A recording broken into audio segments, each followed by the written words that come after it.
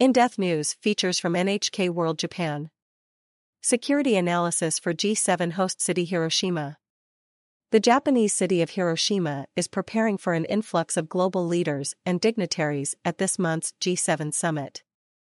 Security is a paramount concern for the visitors, as well as local people. NHK World's Arima Mamoru took a tour with a risk assessment expert to look at what measures are in place.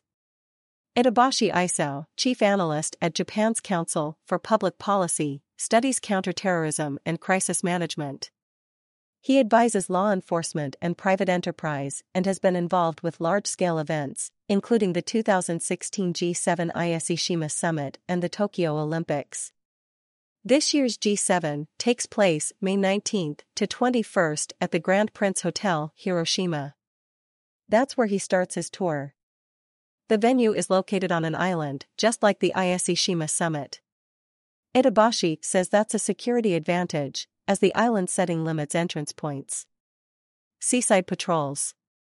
Itabashi says maritime security is even more important than at Hiroshima, as the venue is closer to the open sea. The police's water unit will use jet skis to patrol the closest areas, and the Japan Coast Guard will guard the outer areas, he explains. Mountain setting. The topography of Ujinajima, the island where the venue is located, is also carefully considered. There is a mountain right behind the hotel, so authorities must be on alert on this side, too, says Itabashi. They will need to do an explosive sweep. Avoiding tram routes. Downtown Hiroshima is also in Itabashi's sights. That's because the dignitaries and their entourages will need to travel through it to reach the summit venue. One feature of the city is a tram network, which in itself poses a risk.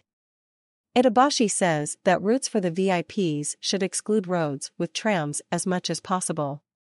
It's very difficult to guard a vehicle if it travels side by side with a tram, he notes.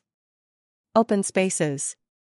Many of the visitors are expected to pay their respects to the victims of the World War II atomic bombing at Hiroshima's Peace Memorial Park. Itabashi says caution is required in open spaces. If you look around, you can see several tall buildings. Authorities need to be on the alert for snipers, as well as drone attacks. Protecting soft targets.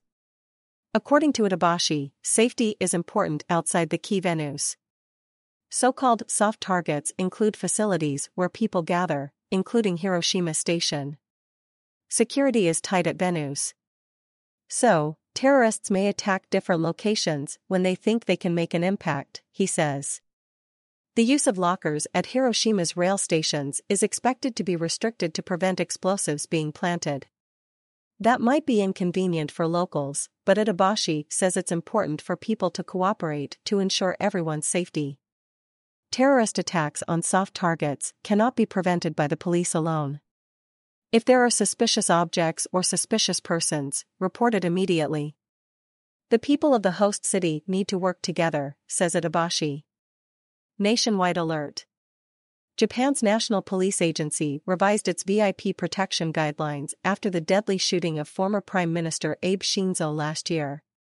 Ahead of this month's G7 summit, officers across the nation are on alert.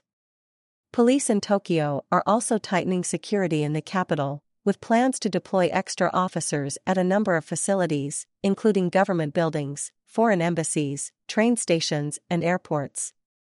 Arima Mamoru. NHK World Correspondent.